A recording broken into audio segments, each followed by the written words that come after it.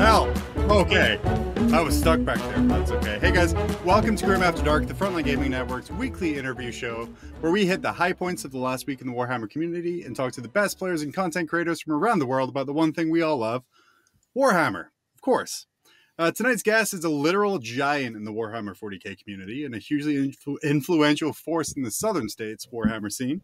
Thomas Bird is going to join us to talk about what he loves about the hobby and the multitude of amazing events he runs with Tabletop Life. My co-host, as always, needs some introduction. He's Idaho's favorite son. He was recently disqualified from a GT for trying to use a carved potato as a proxy for a Terex pattern assault drill. It's Danny McDivitt. Wow, great to be here, John, as always, even when you totally lie about me. Well, so I'm trying to make these intros unique week to week, but after 2 weeks, I ran out of stuff to add in there to make it feel fresh. Sure. So now you're just potato carving models, which you wouldn't be able to run at a GW Open event, just as a heads up. It depends how good the carving is, John, actually. That's fair. No one's going to boil it to see if it melts halfway through the round. But it would be delicious if they did. It would be. Danny, the London GT is fast approaching. To promote the event, they've released top trump cards of players attending the Invitational. This one is for Hunt for Red October superfan Manny Chima, which is quite fantastic. It says special weapons, submersible vehicles, weaknesses, the passage of time. One of my favorite things there, as someone who can laugh at a couple of things here. Danny, I'm going to ask you, if you were on a top trump card, what would be your special weapon and what would be your weakness? Bearing in mind, this is a PG-13 show. Oh, okay.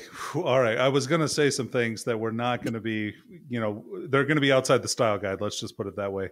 I don't even have it either. As far as weapons go, definitely the hardy chortle that I give out. That I would say that's my secret weapon. It disarms my opponents into thinking I'm just some filthy casual. And then I would say for my weakness, I would say that I have a weakness for puns. If you tell me too many puns, I'm just going to get mad. It's going to tilt the shit out of me. So just so you guys know. Some of the funniest things I've had whenever I've been paired against Danny, there's quite an obvious skill gap that appears pre-deployment round 1 and then the end of the game in round 2. But I'll just sit there deployment and just keep making jokes and puns, really bad puns over and over again. And I don't know if that's why he finishes me off so quickly, is because the look on his face is just dead great white shark eyes the whole time. It's fantastic. Yeah, John, I'm not usually known for finishing off my opponents, but for you, I'll make an exception. That is fair. I appreciate that. And I will even provide the wet wipe for afterwards there. Yep. It's what gives me such good sportsmanship scores. Thank you for keeping those jokes PG-13. As You're welcome. Said in the style guide, which I reached for. So it's now time for John's weekly reminder. The Black Templars are awful, and in fact, the worst faction in all of 40k, not even just Space Marines. We were actually sent this picture here from a Bell of Lost Souls article, and quite phenomenally, it says that they're thinking the new Helbrecht is going to be based on classic art, and if you want to know why, look at this, and it's instantly just a picture of a bunch of Chippendale dancers. Now. I know, Danny, there can be a lot that can be said about advertising algorithms, targeted ads, things based off your search history. I don't know what you're looking at, Peter. But, Danny, why do you think the male dance squad of strippers perfectly represents the Black Templars?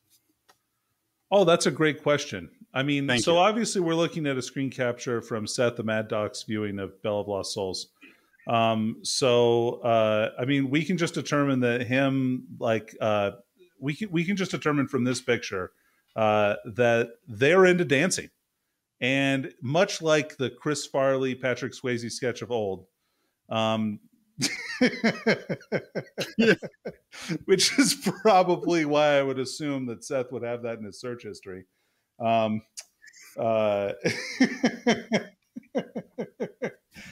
Black Templars just want to party, and they want to do it without any kind of negative body image. Yeah, that's totally fair.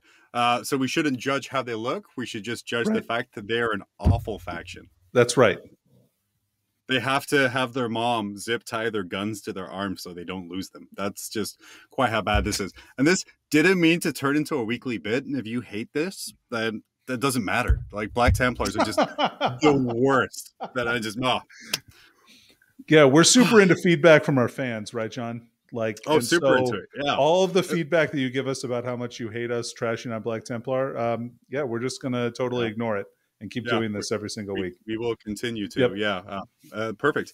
Something else we want to talk about here. Horus Heresy fans have broken away from their usual hobby of converting true scale Marines to let their feelings be known about the newest Praetors.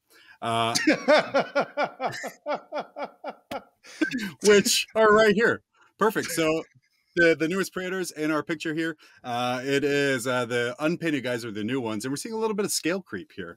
And the miniatures are getting a bit larger. Honestly, gorgeous miniatures, Danny. Those guys look so amazing. All of the new stuff they're putting out. Mm-hmm. Even the guy that looks like the running away kid meme. Still great. Really cool models. Although, these guys are heroes, so shouldn't they be maybe a little bit bigger, a little bit more impressive? I'm okay with that. Well, so the always reasonable 30K community have put down the Terminator torsos they were using to make their resin retirement account armies slightly larger and taller.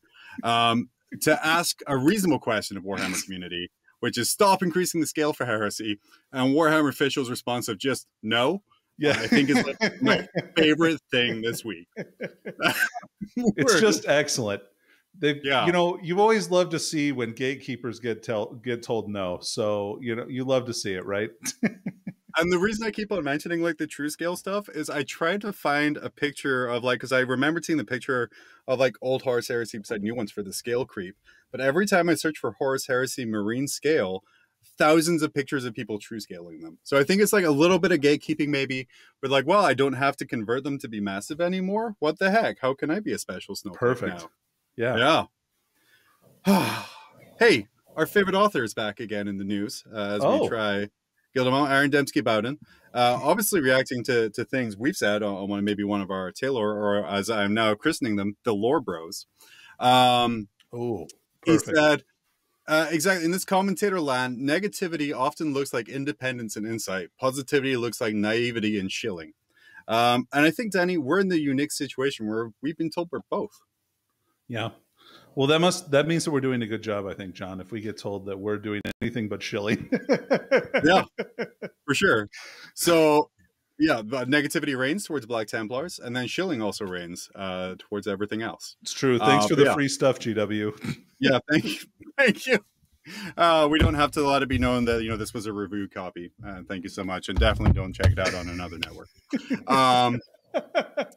Awesome, love it.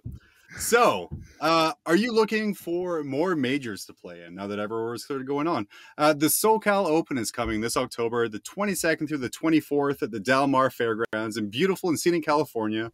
And I want to say with absolutely zero authority, zero permission, and without having talked to anyone in Frontline before this, Reese will personally give you a free FLG branded snow cone to everyone in attendance who says the secret phrase, "I'm insane. Don't listen to me. Please don't cancel Grim After Dark. 5 people enjoy it moderately." Perfect.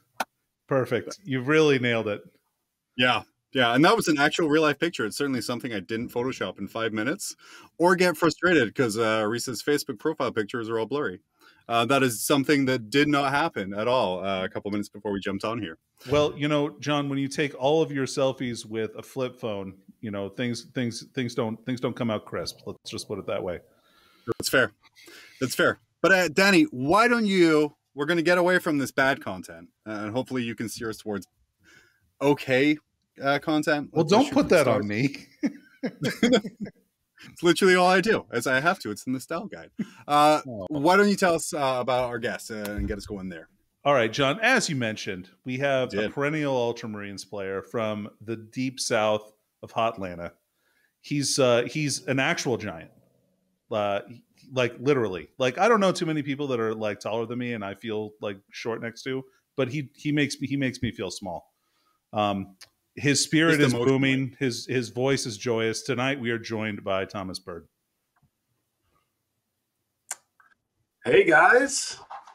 I don't know how I come back with that great intro. Thanks. Stanley, you're shilling. No. you just Oh, went through sorry. this. He's terrible. Don't listen to anything he says. He hates Ultramarines. Let's run it back. Okay, cool. Okay. So yeah, Thomas, obviously Tabletop Life is your main sort of gig now. Tell us a little bit about what Tabletop Life is. So Tabletop Life, so it started back in the day as Pro Tabletop. So if you think back to pre-COVID days, that seems like a long time ago. Pro Tabletop was kind of like, let's bring high broadcast, esports kind of stuff to Warhammer. Let's make a tournament. Let's offer a cash prize like esports, and let's do it. So there was a big controversy, big shift from normal tournaments. We got a lot of attention. We got a lot of scrutiny. But we had a great event. It ended up being Richard Siegler versus Nick Nanavati, a couple names we might recognize in the finals, and ended up going pretty good. It was a great event. Everyone had a good time. Mm-hmm. And then COVID hit and all that broadcasting stuff kind of went by the wayside. No more events. But we've kind of turned the events. Events are starting to come back. We're going to do some more broadcasting. Warzone is one of our big events that we also do. So we're going to be there in force. We have some new technology that we're going to unveil. So hopefully you guys are going to see some cool stuff there. But right now we have a YouTube channel. We do a lot of video battle reports. You see me playing lots of Ultramarines. Not so much these days. This last month or so, we've been kind of like hitting it hard for the big Frontline Gaming Team Tournament. So big shout out to that. We're excited to go to that. Without big ATC, we're big fans of that event. So with that being kind of canceled this year, that's our kind of big team tournament that we're all kind of looking forward to as an alternate. So that's in Vegas. That's in 3 weeks. I'm still painting a brand new. We certainly didn't ask you to bring up the amazing Frontline Gaming's team tournament coming up in Las Vegas the 25th and 26th of September. I'm excited about it. It's exciting. That wasn't a shameless plug. That was just like, that's been my life for the last 6 weeks, just prepping a new army, because one of our team members is playing Marines. The rules say only one Marine player. Yep. I cannot play my Ultramarines. I don't even know what I'm supposed to do with my life. So I have to play a whole new army. And of course, I can't just use one of the existing armies. I get a whole new army. That's just the way I am. So fun times. Well, Thomas, how do you feel about switching armies like that? Do you feel good about doing that for the team, or is that hard for you to kind of get out of that mindset? Do you play a lot of other armies? I mean, I have so many, and over the years I've played lots, but I've been playing Ultramarines for the last, I don't even know, 3-5 years. I'm like, every time I'm like, I haven't quite got the perfect list. I can change it. I can update it. I can make it the best take all comers. And I'm always tweaking it. And I haven't got tired of it or bored of it. But for the event, sure, I'm going to be a team player. I was already kind of eyeing the Sisters. They had just a new book came out. So I was always kind of excited about it. The whole skill level of Miracle Dice and, that kind of appeals to me, the complexity of the army. And if you can do really neat tricks with it, if you are really understanding of all the mechanics. So I was like, yeah, I'm going to take on the challenge. But how much of you switching from Sisters to Ultramarines was like your opinion, or like a Jaime level Inception idea of, hey, you should do that? We were like, Marines are Marines. We're like, well, one of us can't play Marines, and they were like, the sheer fact that he's just been like killing it with Space Wolves, like not necessarily one of the strongest factions in Marines that you would think. I couldn't just be like, well, he's been winning a lot more events than I have. I can't be like, well, no, I'm just going to lay it down. I'm playing Ultramarines. I think we all kind of decided if someone was going to pick up an army, I guess they de facto decided for me, I would be the best one to pick it up the fastest. So I have a lot of different armies. Jaime just really has his Space Wolves and some Ultramarines already. So we didn't really feel like he needed to pick up something quick. He was ready to jump on the grenade for us, but I feel like, hey, you're already top dog with your list. It's been tuned forever. I've been like tweaking my list for the last forever, so I'll find something else. And then I already kind of had that Sisters army kind of on the shelf ready to get started, and then they're like, hey, Sisters would be a good army on our list, a team. So I kind of got it. So awesome. Sorry, Dan, you were going to say something? No, I just said that's awesome. You always love to see like, that team spirit come through and like really kind of come together, and it's what makes a lot of the stories for this like team event so compelling. Like people maybe not playing exactly what they normally would all the time, but still coming in with an extremely strong team full of players. So I can't wait to see how you guys do. Well, thanks. Yeah, we're excited. They have high hopes for our team. Obviously, we want to do well, but those guys are really motivated. I will say, how much was the fact that the LVTT is going to be like pure win loss rather than differential factor into you being like a bit more comfortable, say, switching to a different army or something that you don't have a huge amount of experience with? So yeah, I think I started like, man, about a month ago. We basically made that decision, and I probably have like 30 or 40 games, in-person games of that, and Wow.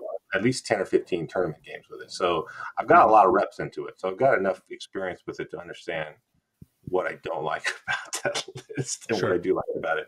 But from a team perspective, win-loss, I think it influences how the pairings go, about how you build your lists, because now you literally could just win by 1 point and then you've won the game. And then some lists that's all you need to do. You can really build your list just to score a lot of points. And you're like, hey, my list is built to score 85 points. Can you score more than 85 points? Then it's going to be a game. If you can't, then I'm just going to auto win without really having to interact with your army. Some armies are terrible like that, so I don't really like to have those non-interactive games. I really want to like push the action, have the little moments of fun, even though we're trying to win the game. I'm trying to like, Gilman's going to have his moment, right? So everything I look at from a sister's perspective is like, this is not how I play Ultramarines at all. It's not at all like that. And you have to care that you can make it that way. But Danny, do you see sort of the meta shifting to this kind of pregame conversation? I was feeling like, well, I can score 85 points. What can you score? And you're like, damn it, only 84. And then that's just kind of game. Well, John, typically you don't have those kinds of conversations with your opponent by telling them how many points you can score automatically at the start of the game, because you want to make sure that they don't know what your game plan is at least a little bit. Yeah.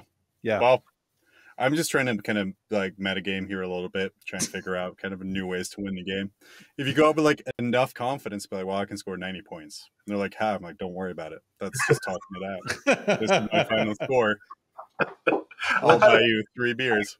I'm not giving away all the home cooking, but some of those lists, man, you're like, literally, can I stop you from scoring those points? Probably not. And then you're like, well, what can I do? Like I guess we're gonna play on primary because that's the only way. I'm not stopping any of those secondaries.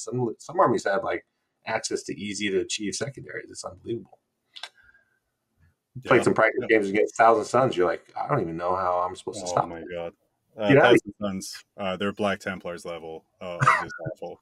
Not necessarily the lore for these people, but just the way the army plays is just awful. And Nurgle Matthew, I love you, man. You're fantastic, but your opinions about Black Templars are just trash at this point.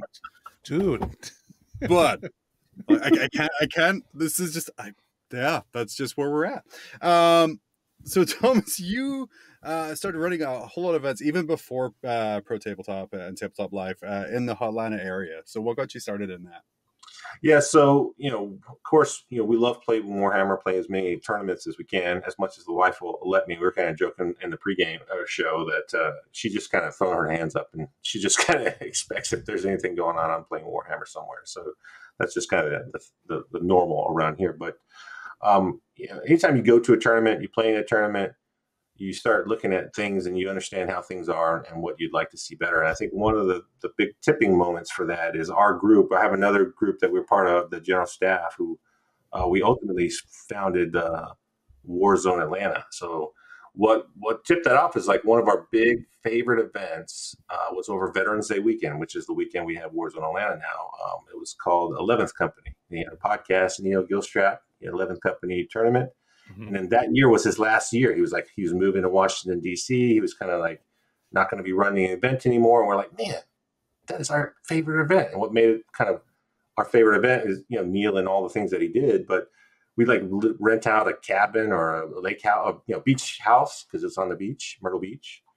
And we'd go out there for like a week before this tournament. So we'd be hanging out, Mhm. drinking, playing cards, board games, and then we go have this tournament. It'd be this great whole long week kind of I'm vacation. surprised you guys remembered the tournament part with the drinking and the beach. And Yeah, everything. exactly. Right. You're like, well, that's just the icing on the cake, right? So when he canceled it, we're like, well, what are we going to do? We can't. Now our favorite event's gone. So we were like, well, what if we ran our own event? And you're like, boy, you don't know what you're getting into when you make that statement, because running events it's a whole nother ball of wax. But we're like, well, let's make it the best event we can. So we kind of said, if we had anything and everything we could have in a tournament, what would that be, right? So we started numbering off on our fingers all the things, right? So the first thing I was like, we got to have some drinks at my table. I'm not waiting in a line to get a drink. I want to have a drink brought to me, preferably an alcoholic drink if we can, and then preferably an attractive waitress would bring that to me. So.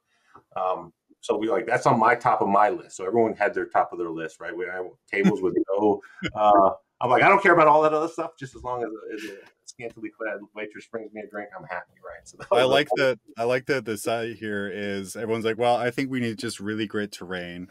A really great price would also be a good thing. And you're just like, waitresses, beer. Yes. You can combine those into one word, beer wench. Like that's what Thomas Bird wants. That's all right. he wants.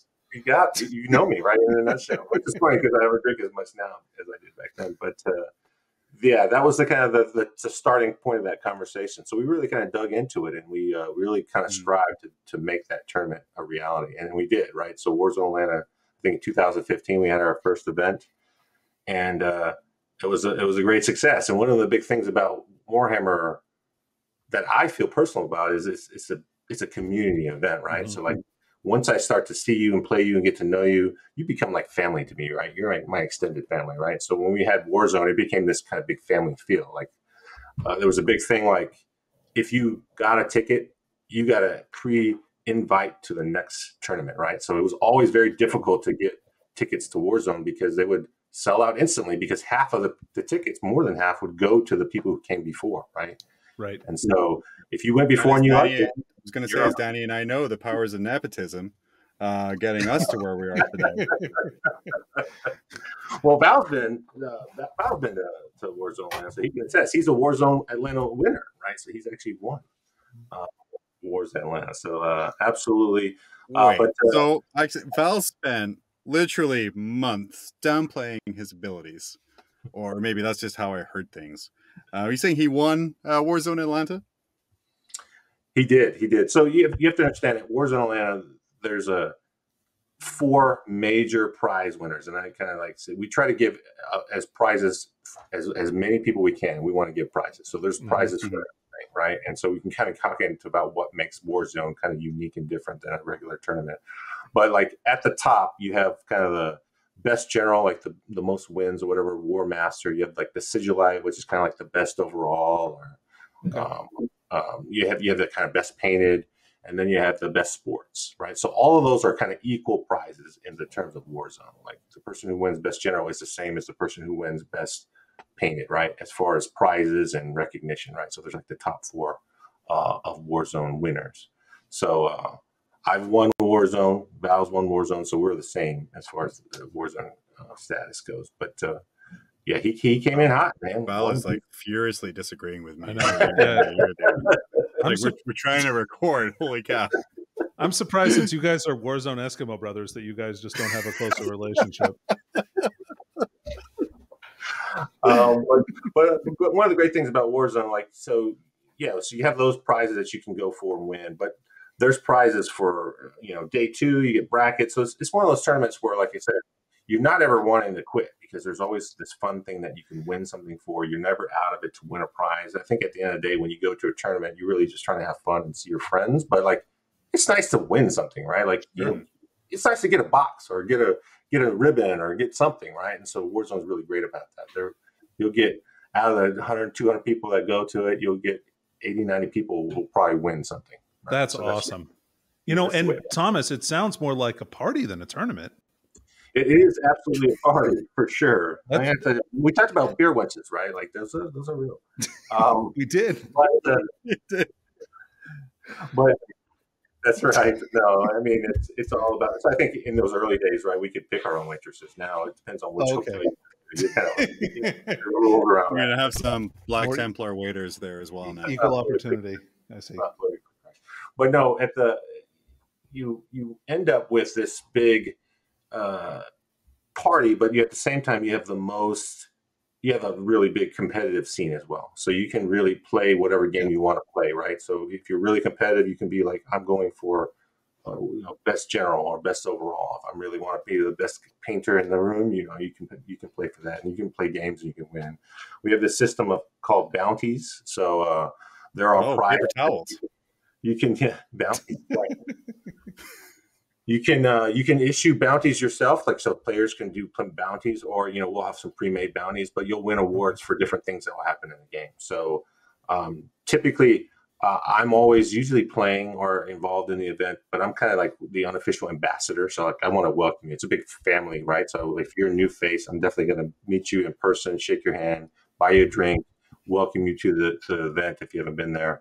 But then you're going to be like introduced to the bounty system, right? And so usually we'll have a big bounty. It'll be like a scavenger hunt type event, right? So you'll have this checklist of things you do throughout the weekend, and then there'll be like a big prize, like a painted army.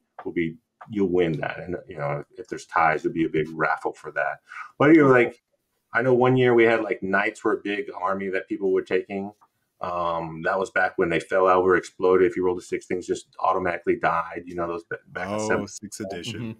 6th edition, yeah. So I think a bounty that I had, it was funny because back then when you issued the bounty, you could pretty much write whatever you wanted. Then you had to issue the reward, right? So like, hey, if they do X, Y, Z of thing, you win a beer, right? And so you had like 3 things that you can like give as a prize, right? And so as the person issuing the bounty, you would just pay for that as if that ever happened, right? So you can make the thing as difficult or as easy as you wanted, and then there's the prize, right? So I wrote on there, I'm like, hey, there's no choice for unlimited, right? And they're like, no. And I'm like, hey, no, unlimited, right? So I like issued like 10 bounties. And one of them was, if a knight dies and explodes and kills another knight, I'll buy you some dice and a beer, right? Or something like that. So I mean, hey, if that happens, that's a fantastic thing, right? Like, so in the first round, thank goodness it's not going to happen. Yeah, like, Thomas, we need you up at the front counter. I'm like, oh yeah. I go up there, and they're like, yeah, your bounty with the knights, it happened. I'm like, oh great. Like, well, so let me meet the guy. Like, the guy comes up and tells me the story. I'm like, oh wow, this is fantastic. And so yeah, here's your prize. Tell him he's all excited. He's living the story, right? You go to hear the stories, and it's round 1. I'm hearing this guy's fantastic story. This knight blows up. So he goes away, I give him his prize. I'm like, oh, that was great. Go back to my game. Halfway through the game, it's still first round, right? Halfway through the game, Thomas, we need you up here.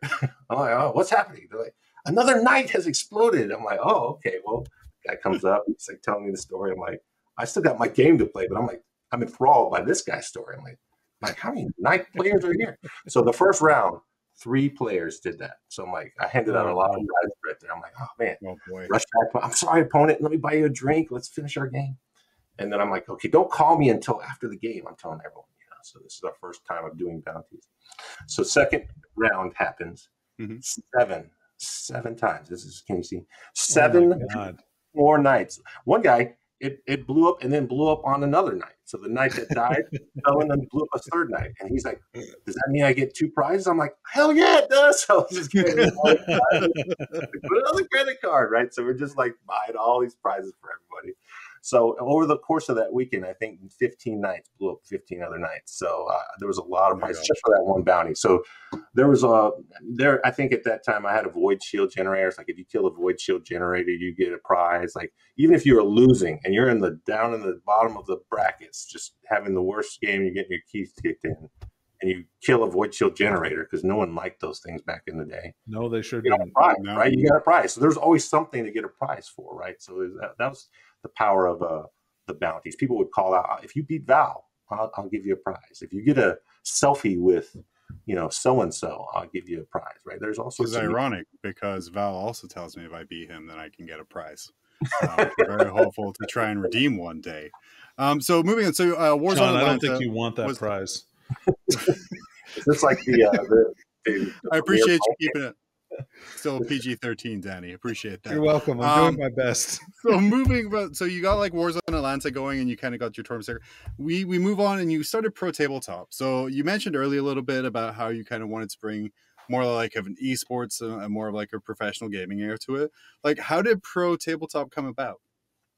So a guy named Brad Weir. So he in his day job he works for an esports company, right? So they do Smite and some of the other kind of gaming leagues, escalation leagues, esports leagues. And he was like, "Hey, I love Warhammer. I want to talk about how do we bring this to that." So I ended up running into Brad. We started talking about Warhammer. He's in this area, so if you're in this area, at some point you're going to run into me if you're playing Warhammer. So we started chatting about it, and I'm like, "Well, I know some guys, and we have this tournament. Like, yeah, we could figure out how to make this happen." So we kind of teamed up with the Warzone Atlanta guys. Those are all my crew, and we're like, "Well, let's do some video stuff here at Warzone Atlanta, and then we'll kind of figure out how we translate that into the full esports experience, and what would that take, right?" And so Brad is a very direct guy, go-getter guy. I love Brad to death, and he had some new ideas that were different than what we normally see in the normal Warhammer tournaments, like the big cash prizes and what that might or might not bring out in the opponents who were we were worried that people were going to be like, "Hey, if $10,000 is on the line, if you want to see a jerk in a regular Warhammer game, wait till money's on the line, right? They're going to be a real jerk." And then, so when you guys like announced that, and you announced like the $10,000 prize, the partnership, kind of the more esports thing, it was a really like a sort of mixed reaction from the community. Were you sort of surprised by the kind of the push? Yeah. So of course, my first thought of adding, I always kind of look for the most optimistic view, right? Like people are going to be. Yeah, there's always some bad apples, but like people are going to be good people, right? Like we're playing Warhammer, it's going to be great. I'm like focused on, hey, we're going to broadcast, we're going to have all these neat things. I'm going to have the John Madden Telestrator. I'm going to be drawing out, talking tactics, and people are like, they're ruining the game, and this is not what it's about, and this is all, and we're trying to do brackets, and we're trying to have fixed terrain and a preset terrain where we had our own special maps made. So yeah, it was very difficult to like wrap my head around the kind of the division that we kind of saw in the community, because there were some pretty vocal people who were pretty much against it, and they were like salivating at the thought of us failing, right? And so for me, I was like heart and soul committed into it. So I wanted to be above board. I wanted to make sure that we were fully transparent on things, but I wanted to put on a great event, right? I wanted it to be successful, and I wanted my name attached to it. I'm like, it's got to be legitimate, right? Like, because for me, this is something that's personal, not just a business, right? So we wanted to do a good job, and we try to elicit feedback from the community so we can kind of tweak it to make it a good event, right? So we wanted to see what people wanted, and it was an interesting time. And again, I think up until the moment we went live, there was a lot of like doubters and haters that were like tuning in to just watch it explode, and we ended up having a good event. So good. Thomas, you have an excellent reputation in the Warhammer community. Why do you think that people were like that? I think, when we first started it, I don't know necessarily that I was like forefront in this is my event or I'm running it. I was just I was one of the talking heads. I was going to be one of the shoutcasters, but Brad was the kind of the go-getter and the one who was leading the charge. So he was really the man with the experience from the esports side. So he was really putting things out there, going and getting people's engagement, setting up the format. And he wasn't really known in the tournament scene, right? Like, who's this guy who's coming in, upsetting all the apple carts, right? We don't know this guy from Adam. And Thomas was over here kind of like, hey, this is going to be good, you guys. Trust me, we're working on it, right? It's the Warzone guys. You like the Warzone guys. We're working on it with them, right? So that kind of got lost in translation. Everyone's just like, Brad can be a little bit brash if you don't know Brad. And I love Brad to death. Brad's one of my really good friends, really close friends. We get to know each other as we built this business together, and he means really well, and his heart is in it. So, but he is, if you don't give him what he needs, he's just going to go to the next guy and make whatever he needs to do to get it done, right? So if you tell me you can't put this tournament on, he's like, well, okay, I'm done with you. I'm going on to the next guy. So And some people didn't really take well to that. So I think once we kind of understood that, we had to kind of understand, hey, let's put me kind of more to the face of where we're talking with people, and then let everyone show, let's run a good event. I think that's what we focused on afterwards. We're like, well, when we have a successful event, then people will know that we're serious. And of course, COVID happened after we had the great event, and it just kind of momentum just like went in the toilet. Because I was gonna say, like, the Pro Tabletop event actually went over successfully. Had like a great stream, had great reviews from people who were there. What kind of vindication did you feel like after the event sort of went off, and what was the general reaction from the community post event? I think it was really strong. It was kind of leading right up into LVO, so that was kind of in December, and then LVO was right in January. So we kind of had this big push. It was Siegler versus Nick Nanavati in the end, and so Siegler was on this big tear of winning all of the tournaments. I think he just won Warzone Atlanta. Right before that, he won Pro Tabletop, got the big check, got the big Super Bowl ring, which we finally got to him. We need to get some pictures of him with that big ring. That's awesome. Be like the size of his hand. Where I know. We're like, we could walk around and pop a ring on the tournament table. We're like, let's it's literally just Thanos' gauntlet, actually, with Pro Tabletop logo on it. Yeah. But then he went on to LVO and won LVO, right? So it was like, he was just like crowned the champion of just winning every event over that big stretch of time. So it was really kind of neat to be a part of that, that history of him just kind of dominating it. So it was good. It was very exciting. We were very excited about the next events. We're kind of gearing up to like, hey, we're doing broadcasting. This is kind of before, you guys were doing all this stuff. We're like, hey, we want to be able to broadcast your events too, other events, right? So, it's all me. It's all me and Danny. So, that was kind of the first time, like, because you had like the top downs here and there, but this was like the first time we really brought like the shoutcasters, the people talking, having the graphics on the screen, really to kind of Warhammer. Right? So we wanted to do something neat, new, and fresh.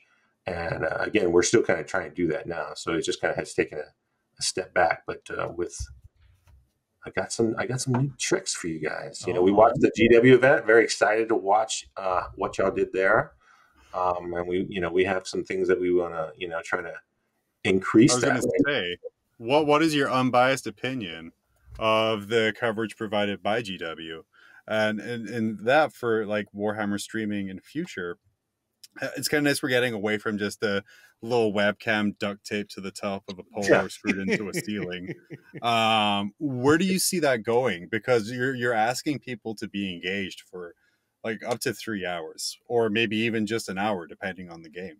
Yeah, when of course, when you're playing the game, you have a different level of understanding of it than when you're watching it, right? So just watching the game, there's lots of dull moments. And so understanding how to broadcast that, how to switch, how to have people that can talk to the camera, how to make it engaging, not only for that avid tournament goer, which is just a small percentage of your potential audience, but also make it for my wife or somebody who doesn't really care, but wants to kind of watch and tune in, or just a random stranger who's like, what is this? I want to see more, right? And get them kind of interested in the hobby, right? Because if we can get more people playing Warhammer, the things that we really love, who doesn't want that, right? So that was a kind of big eye opener, just watching that process as we kind of learned it with Pro Tabletop, and then watching how you guys did it as well. Like we picked up on a lot of those things, like having Paul and Nick. You have that very personable person, like kind of going after the audience, making sure you're explaining the basic things, but then you're having that really person who knows how to play the game really well, and Nick going in, and he's very funny and entertaining as well. So those two had great chemistry, but they could also kind of talk about the game and then just pick up on the table what's happening. When you have the top down, if you don't have all the extra camera angles, that really helps. You can't really see exactly what's going on. So like having close-up shots of different units, when it's happening, what's shooting what, talking about it, so it's a little bit more clear. Gives you just kind of context when you're talking about the game. So you need all those things. There's a lot of moving pieces to make it entertaining to watch for that long. And you also have to have multiple games, because inevitably someone's going to be walking slow, or it's going to be a blowout. There's not always excitement in every single game. So you got to be able to flip the different games to make it so you have content to watch. So, but I felt like I was engaged. I was actually at the beach. So the wife was like, we haven't been on the beach and you've been doing all these Warhammers. We got to have a vacation. So we went to the beach that weekend, and I'm like on my phone watching Warhammer on the beach. Like, yeah, she's like, "Fine, we're at the beach." She wasn't complaining too much, so it was actually funny. I was watching it from the beach, and I was like, "Oh, look at it." So it was great. I was texting Nick and Paul, like, "You guys are doing great." So I really enjoyed the coverage. I was excited. I'm like, I can't wait to go. But it also got the juices flowing. I'm like, well, that's what we want to do, right? We do that stuff, right? And how can we do that also? And what can we plan? Because we're planning on doing Warzone. How can we up the game for Warzone to really make it shine? So yeah, I will have to say, like, I think it was the Lone Star Open where the Ocho introduced like the side-on player cams where it had you could see the table and then the two players. Yeah. And like when I first saw it, I was like, I hate this. I don't like this at all. Where's it? Where's the game? But then as you kind of watch throughout the game, and you're able to kind of see that body language, so you see like player one make a move, and then you see his opponent go. Oh. Yeah. You gotta catch the reactions, man. You gotta catch the reactions. We have some great shots at the Pro Tabletop at the Atlanta Open, the event we had, where like we had just like people walking around with big cameras on their shoulder, like scoping their faces as things were happening. So sometimes we had some great candid shots of things not going so well, and you just got to, which is classic. Of course, and that's part of it too, right? Like that's a huge part of it. The human interaction there. Yeah, like, and you start rooting for your favorite players, right? You want to see how they're reacting to it, right? Or you want to watch them, right? You're not just watching Admech play against Eldar. You're watching Richard Siegler play against whoever, right? Like, so you get attached to those characters or those players, right? And so that's kind of the thing that we kind of picked up on esports. People like the players, right? And they want to follow. Well, how's so and so doing? I want to know how they're doing. And it's less necessarily about the army itself. It's about watching their reactions on camera. So yeah, that's a big thing. For sure. So after like the coverage and you had your Pro Tabletop Open, like I said, it was really successful. You were doing some new things with streams. There's multiple tables, all that other kind of fun stuff. You guys moved forward and changed into Tabletop Live. Tell me a little bit about that transition, the decision to kind of move over to that name and kind of where you were going from there. Yeah, so from a branding perspective, Pro Tabletop, like professional, I'm going to be that's going to be my job, is to play Warhammer for money. Like that has some negative connotations, and that's not necessarily like where we wanted to be our full focus. We wanted to have broadcast and make Warhammer accessible to the masses and make it more, appealing for everyone.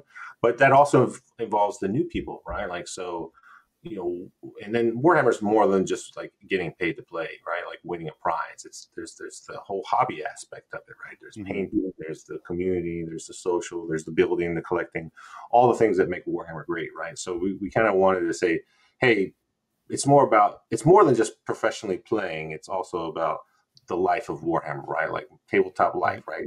Once you're playing Warhammer, you're like, that's what you do, right? That's all. It can be all encompassing, right? It could take a lot of your time, right? So for me personally, it is a big portion of my life, and so I felt like that name was a little bit more representative, and also kind of encompassing. So we still have our Pro Tabletop team. So from a competitive side, we like to do a lot of competitive content, but we also want to have more educational, more kind of, hey, this is why we love the game. Come join us and watch it with us, right? So I think that's why we shifted the brand. So we still have Pro Tabletop for the teaming stuff, but and I think from a broadcast perspective, we really want to like step that up so people can get the same content that you guys deliver. So it's gonna be fun stuff, I think. Man, love to Danny, hear you personally deliver it. It's great. Yeah. Sorry, John, what were you going to say? I totally cut you off. Danny, you personally deliver all of the content. So like all of the Ocho streaming. That is certainly not Valentric Dick. You coach the commentators successfully to the point where they're just mannequins to your skills. Yeah, me, the puppet master, as I'm known behind the scenes. All of that is fake, everyone. All of that is fake. Yeah, he's the one who turned Seth Green on signals with envy. That's terrible. I will say, Pro Tabletop as a team, who designed your shirts? Because every team now has to have the athletic shirts with the wicking material to keep the esports, the stress moisture. Yeah. So I have to chalk that up with Brad. So I mean, Brad used to have a clothing company that he ran back in the day. So he's got a lot of experience in that realm. Obviously, from the esports perspective, they have jerseys and the whole team thing. So they had a lot of vendors and and stuff set up for that. So he has all those contacts and then some. And then he's just a great artwork guy. So like he came up with that whole branding for Pro Tabletop. I think he did that all in the span of like 2 days, and then he had the shirts ready to go. So like he's a madman, a mad scientist. You dream up an idea, Brad's the guy that's going to go make it happen. And, like Jaime's jersey at Charity Hammer was so, I mean yours too, of course. Like was so cool with like the space wolf symbol like kind of faded into it and stuff. So it was like personalized for him and his army, of course. I thought that was awesome. yeah. I mean, So I wouldn't want to put on an esports jersey because I would look like an overstuffed sausage. But like I'm totally jealous of the wear. It looked real good, real tight. well, thanks. I think we're going to have some. So we haven't really sold merch. So like we were going to plans to have some unveiling of some merchandise. So for folks that want that sort of thing, I feel like people have gave us a lot of comments. They're like, where do I buy that jersey? I like it too. But yeah, we really were. I got all those coins made with everyone's special character. So like what army you played. Yeah. I got a little challenge coin that had our personal kind of artwork. So like I play Ultramarine, so I had Tigerius made. Brad plays Eldar, so we had a little Farseer guy made. So we had an artist to create kind of that artwork, and I made a coin out of it. And then Brad's like, hey, why don't we get that artwork on our jersey, right? So like, yeah, there we go. We had to make Jaime a Space Wolf guy, and then we put that on the thing. We're getting the coin made for him. So all the new members, as we do, and we're going to get all the different characters eventually made. So all the armies will have some sort of representation, and then you'll have jerseys and coins for all those things. So it's neat. But we really liked it. People really loved it. And it really kind of, the team jerseys kind of stand out. So I like that. Now I say stupid stuff all the time, but like team jerseys will ever stick with me as like one of the stupidest things I've said to anyone. And I can't remember, it was one of the Art of War guys. I was like, man, it's like, why? How do you wear those jerseys 3 days in a row? Aren't they gross by then? Like, oh no, we have more than one. And just a really disappointed look at me. And I'm like, in my head, I'm like, that's like $75 a jersey. You're insane.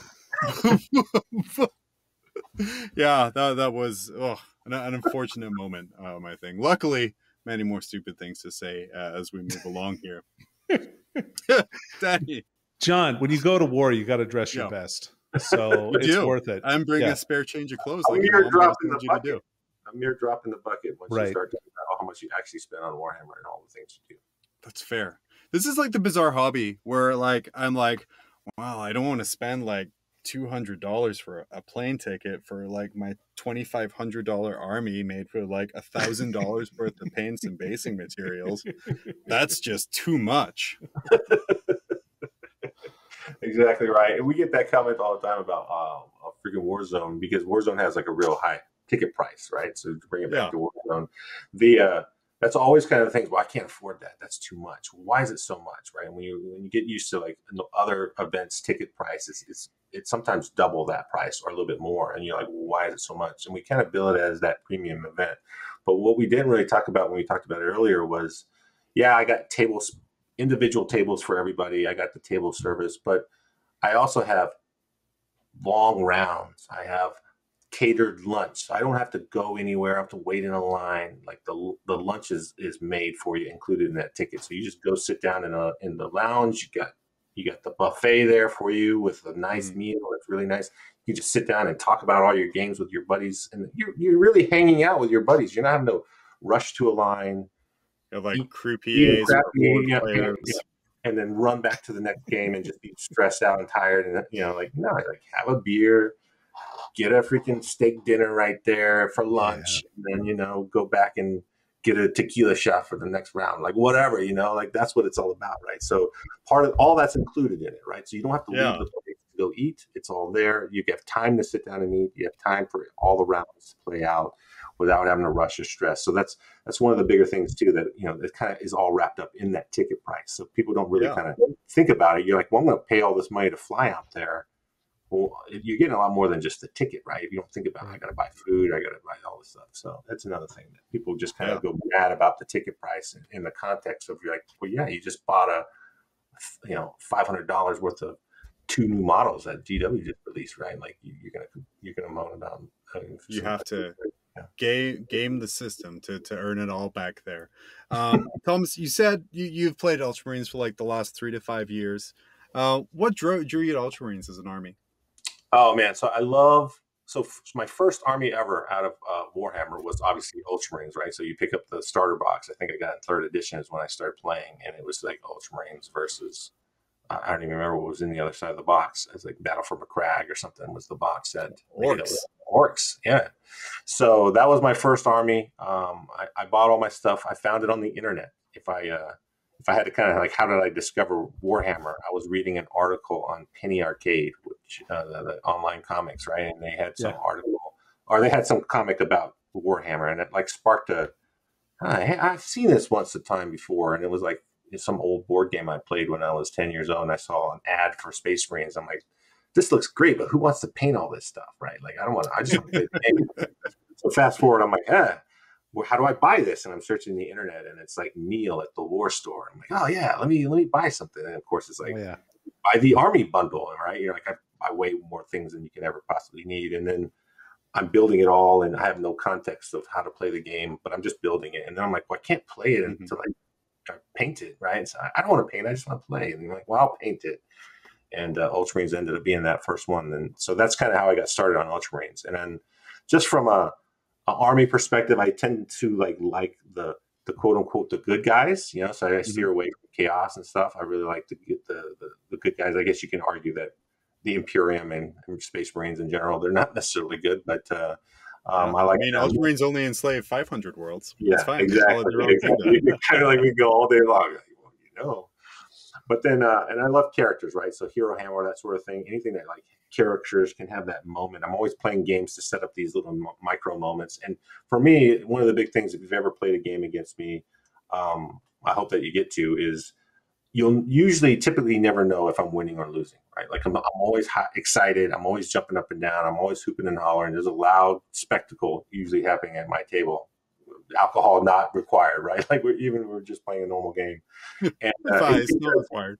It's because even if I'm losing, I'm like looking for that like one little moment in the game that now is going to tell a story, or I'm going to have a good thing about, right? Like, so, hey, I'm going to go for this Hail Mary because it'll be cool, even though I'm getting my teeth kicked in. Like if this little lieutenant runs over here and kills their warlord, right? So like all those types of things, right? So for me, Guilliman, obviously, he's like one of the main guys. Like he's the main. As soon as that character came out, I'm like, oh man, he's the, how many armies get a Primarch? Not that many. And then you're like, if you read any of the stories, like hey, this is the man, right? So from a lore perspective, I was stoked. It was my main army. That was awesome. And then he's the ultimate hero, leading a bunch more heroes. So that if you look at my Ultramarine army, it's like all these characters running around doing crazy stuff. So I love it. That gets me excited to play. Heck yeah, you're looking very happy over there. I know. I can't. It's just cool, man. I always like to hear people's origin stories, right? So it's always good to hear kind of like why they're stuck with the army that they're kind of known for. Except in 2019 when you switched to Iron Hands for LVO, because I remember that. Oh man, so I don't know how much time we got here, but like I'll keep it real brief. I was playing Ultramarines, and I was like, yeah, Ultramarines, and then Iron Hands came out. I'm like, and if you've ever asked me, and my friends always joke, I've never lost a game because by the time I've come back from the game, I've rewritten the story in my brain of how I've actually won. I would have won if I did this, or like that's how they joke with me. But so I was playing it, and then there's never an unsolvable problem. Like no matter how broken this army of the day is, or this, I can always find a way. There's always a way to beat it. It may not be good against something else, but there's a way to beat that thing, right? So I'm like, when Iron Hands came out, I'm like, man, the challenge has been thrown. This is ridiculous. I'm gonna beat it, right? So I'm playing all these games, and LVO. This is gonna be my first time ever going to LVO, and I'm like, I cannot. My list that beats Iron Hands, which that's very difficult. Mm-hmm. Yeah, is demolished by Imperial Fist. Like those two like came out at the same time, and it was like one of those. I'm just like coin flip, I lose, right? Like it's not even. It's if I build this list, I automatically lose to the other list. If I beat that list, I lose the other one. So I'm like, oh, and I struggled. I could not figure it out. And then like I was talking with Nick. He had come up for Warzone. I think that was the first year he came up with Warzone, and he had his Iron Hands list. And I'm all excited. I'm like, I'm gonna play Nick. And he like destroys me. Like it was not even a game. I like I didn't even show up to the game. He beats me so badly. And I'm like, I did not give you my best game there, Nick. I don't feel like I'm representing my skill here. You just destroyed me. But great game. We'll have to try another one next time. And he's like, you should. Yeah, so I was talking to Nick. He's like, you should just play Iron Hands. I'm like, no, Ultramarines. He's like, no, just play Iron Hands. I'm like, nah. He's like, you got all the rings there. Just make those blue guys count as Iron Hands. I'm like, oh. Anyone with me, like, blue guys are blue, red guys are red. There's no like calling Iron Hands. No, that is no go. So he's like, well, play Iron Hands. Didn't even refund the $37 he charged you for that advice. So I was like debating it. I was looking at the guys, and then I was like, man, how badly do I want this? I'm like, well, if I'm going to play Iron Hands, because that's like a sin, right? I'm swapping from Ultramarines over to Iron Hands. Like I'm changing my love for the enemy, the new hotness. I got to pay the hobby price, man. I can't just go in there with blue guys. I had to start a whole new army. So it was 2 weeks out. I make this decision. List or do, right? I'm like, Iron Hands. I'm like, okay, let's go build a 2,000 point army and get it painted before LVO that I've never played before. Let's do this. Of course. It's there. It's there. I've played it a few times since then, but I ended up going 5-1. I think I lost one game, and it was like against. Was it against Iron Hands? Oh, no. I beat an Iron Hands. I beat an Imperial Fist guy. I beat an Eldar guy. I beat an Orc guy. It was a wide mix of armies, and but it was good. It was a good time. I lost the Raven Guard. I had never played. I'm just waiting for that. They've got some skills.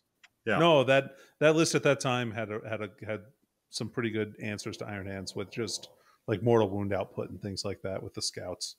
Yeah. But yeah. It was just waiting for the Sarah McLachlan style video playing, just panning over shelves of like these hundreds of Iron Hands armies that got pulled out January to February 2019 and have sit unloved and unused, and actually until this month where they've come out quite strong. Iron Hands are strong. Like there's some really good strong. There's a guy on our team that has Iron Hands, and he's just having a tear with them. So we're like, man, those Iron Hands got some play. So if you're an Iron Hands guy, there's still love there.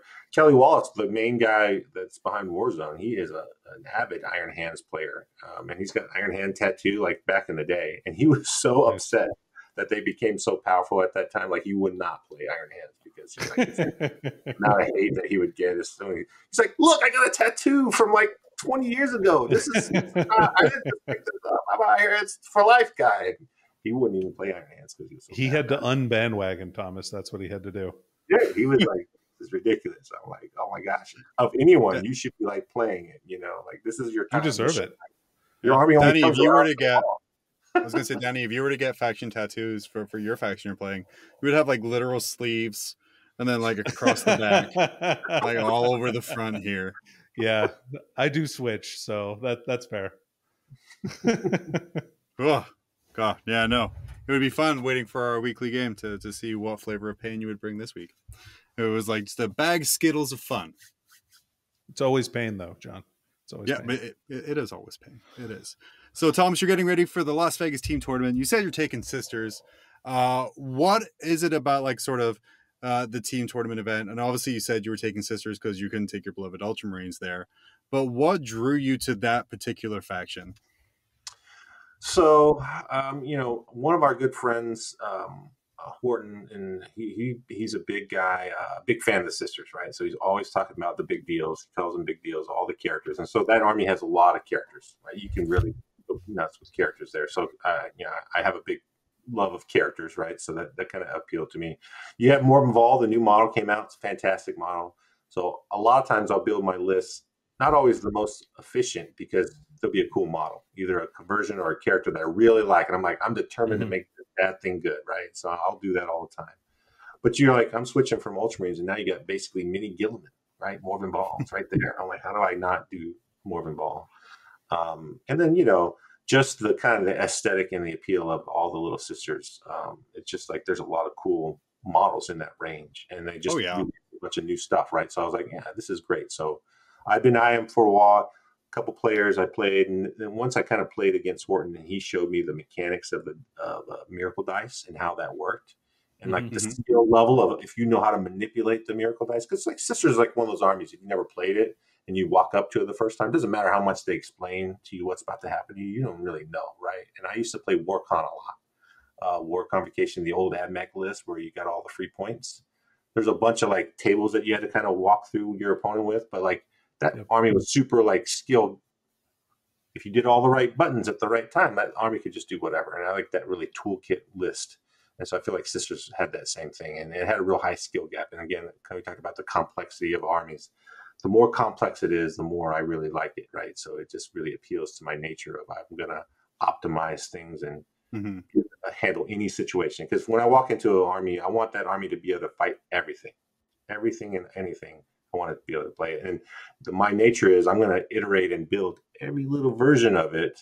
So if you go in my house, into my studio, you'll see 1 million half painted Ultramarines, because I have a lot that are painted, but you'll see 500,000 that didn't quite make the cut, but they were there for a bunch of practice games before. I'll never paint a guy unless he's going into a tournament. That's the thing I have. There's a lot of good guys, but they'll never get painted. That's why Calgar has never been painted. Ultraman guy, I don't have Calgar painted because he's terrible. Maybe a couple FAQs from now, maybe a points drop or so. Maybe you're like, when you just take Gilliman out, he's so many points. Just take Calgar. You're like, oh man. You were talking about your studio, and I know you talked a little bit before about your nerd basement and all the amazing things in there. Why don't you describe your recording hobby space a little to us? Oh yeah. So before we switched to like the YouTube channel, we didn't really have a professional studio at a location. We were kind of like, it's a broadcast, so we take the equipment to the event. But my basement is my gaming space, and we play probably 2 or 3 times a week. So I'm playing 5 or 6 games a week at least. And we have 5 gaming tables down there. I basically have a whole store. When anything that gets released by GW, I just have a standing order at my local gaming store to just get 3 of everything. So it just seems that way. So I have all the books, every kind of card. I've never even played. I have stuff that's still wrapped, tons and tons of boxes of stuff. And it's funny because like when COVID hit and all the shortages happened, people started needing models for new armies, and they're like, "Oh, this is all sold out. This is all out of stock. I don't have it." And they're like walking to my house. I'm like, "Well, you need some Venoms? You need some Raiders? Oh, there's 5 of them right there. Go ahead, help yourself." Well, I seem to still have some in stock. Yeah, I got plenty. I don't know what you're talking about. So the store is there. Obviously, there's this. So then we incorporated the studio, right? So we're like, well, this was going to be my theater room, and so we turned it into the studio because we needed a place to do live broadcasts, and we were doing battle reports and stuff. So we were already kind of playing games there every week. So we're like, why don't we just record these while we're playing them and then put some content on YouTube? That's kind of how the conversation started. And then we're like, hey, Thomas, you got a lot of crap here. Why don't we just like organize it a little bit? And then you buy all the latest codexes, you have all these limited edition books, and you have all these models everywhere. Like, let's put it in the studio. So that's kind of how it evolved.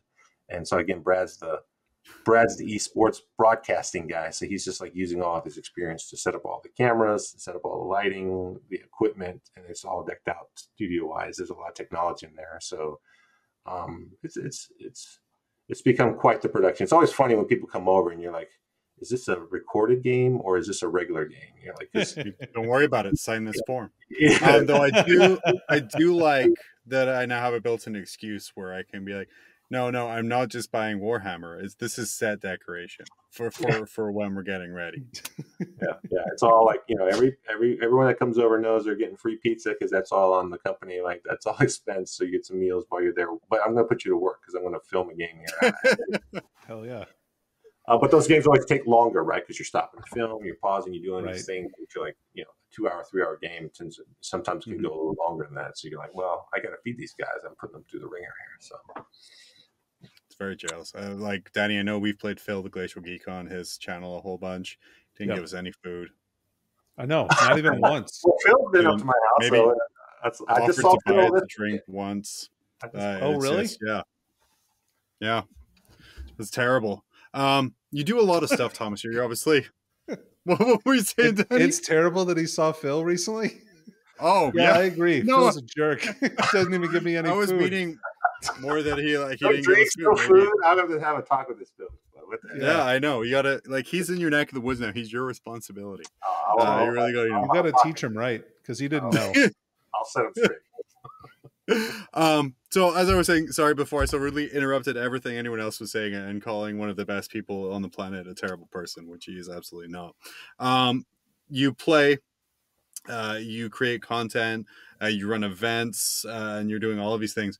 What is your favorite overall aspect of that Warhammer hobby that you do? Ooh, wow, that's a lot. That's a lot of stuff. I think at the end of the day, it's so funny because I wouldn't describe myself as a people person, but I'm very like a people person. Once you've got to get me in front of, like, if you get me out of my house or if you come over to my house, I guess is where people come to see me. That's my favorite part of the hobby is at the end of the day, meeting all the people, enjoying that time together, sharing all those memories, whether you're building it, playing the game, or you're just hanging out, talking crap. It's just the things that you kind of pick up afterwards. Those are the things you remember, right? Those trips that you go on, those good times you have, the little inside jokes that you have about every little thing that you've done over the years. That's the things you remember, and that's my favorite part of it. Like, there's so many things I love about Warhammer. I love the game. I love building lists. I love the painting. I love the aesthetic of the models. I love the hobby and collecting. I have a lot of things I collect, I guess, but at the end of the day, it's the people and all the relationships that I have because of it. Because I have a lot of friends spread a lot of different kind of groups, right? So it's interesting when you start talking to people, what do they do for a living, and how do you know this person, or what brings you together? And then we're all these different groups, like they're not related at all, but we all share the same passion, and it ends up like having a very cool friend group. So it's interesting. That's my favorite part. Amazing. And see, that's you guys. That's the community. Apart from Black Templar players who absolutely are not a part of the community whatsoever. Thomas, thank you so much for coming on and talking to us tonight. Go ahead, plug your stuff again real quick before we roll on out of here. So go check us out on Tabletop Life, Pro Tabletop. That's on the YouTube. We're going to have battle reports. We're going to be at Vegas. Come out to that or watch the coverage. I'm sure these guys are going to be putting on some great coverage. The team events, we got a really stacked team. We're going to be doing some good stuff. Check out my sisters. Hopefully I'll have some videos of me actually painting it because it's not painted right now. We got 3 weeks and it's Iron Hands all over again. The pressure is high. I'm literally talking about changing the list, and lists are due in 2 minutes. Oh my gosh. Obviously, Warzone Atlanta is right around the corner. There's still a few tickets left. Normally, they're always sold out by now, but there's some tickets left. So if you want to go to Warzone Atlanta, it's in November. I think it's actually the week before the last GW event. So I'm going to be going to Warzone, and then I'm going to turn around and fly out to Austin and go to that GW event the next weekend. So I know that's tough to kind of schedule 2 big events right before Thanksgiving. But if you haven't have anything going on Veterans Day weekend, you can go to Warzone. If you haven't been to Warzone, you don't know what you're missing. It's fantastic. If you are new to Warzone, I will be there to introduce myself and buy you a drink. So you definitely get a free beer on Thomas. So you definitely got to go. Like, well, who doesn't want some free beer? Yeah. I want to go to Warzone now, Thomas. I got Fred a ticket. If you want to come, we can make it happen. Okay. It's got to bring your dog.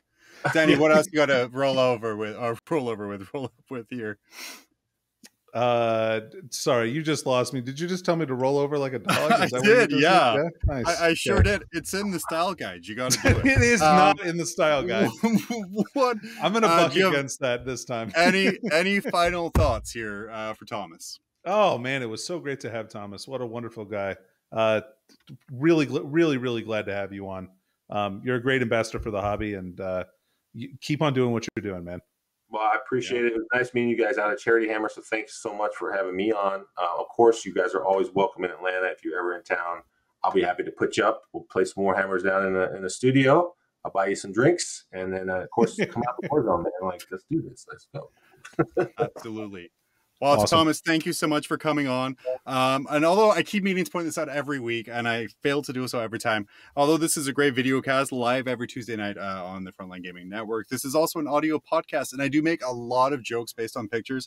If you want to see the pictures we're talking about and you're following along, go to @GrimdarkFLGN on Twitter, and they will be posted there without any context at all.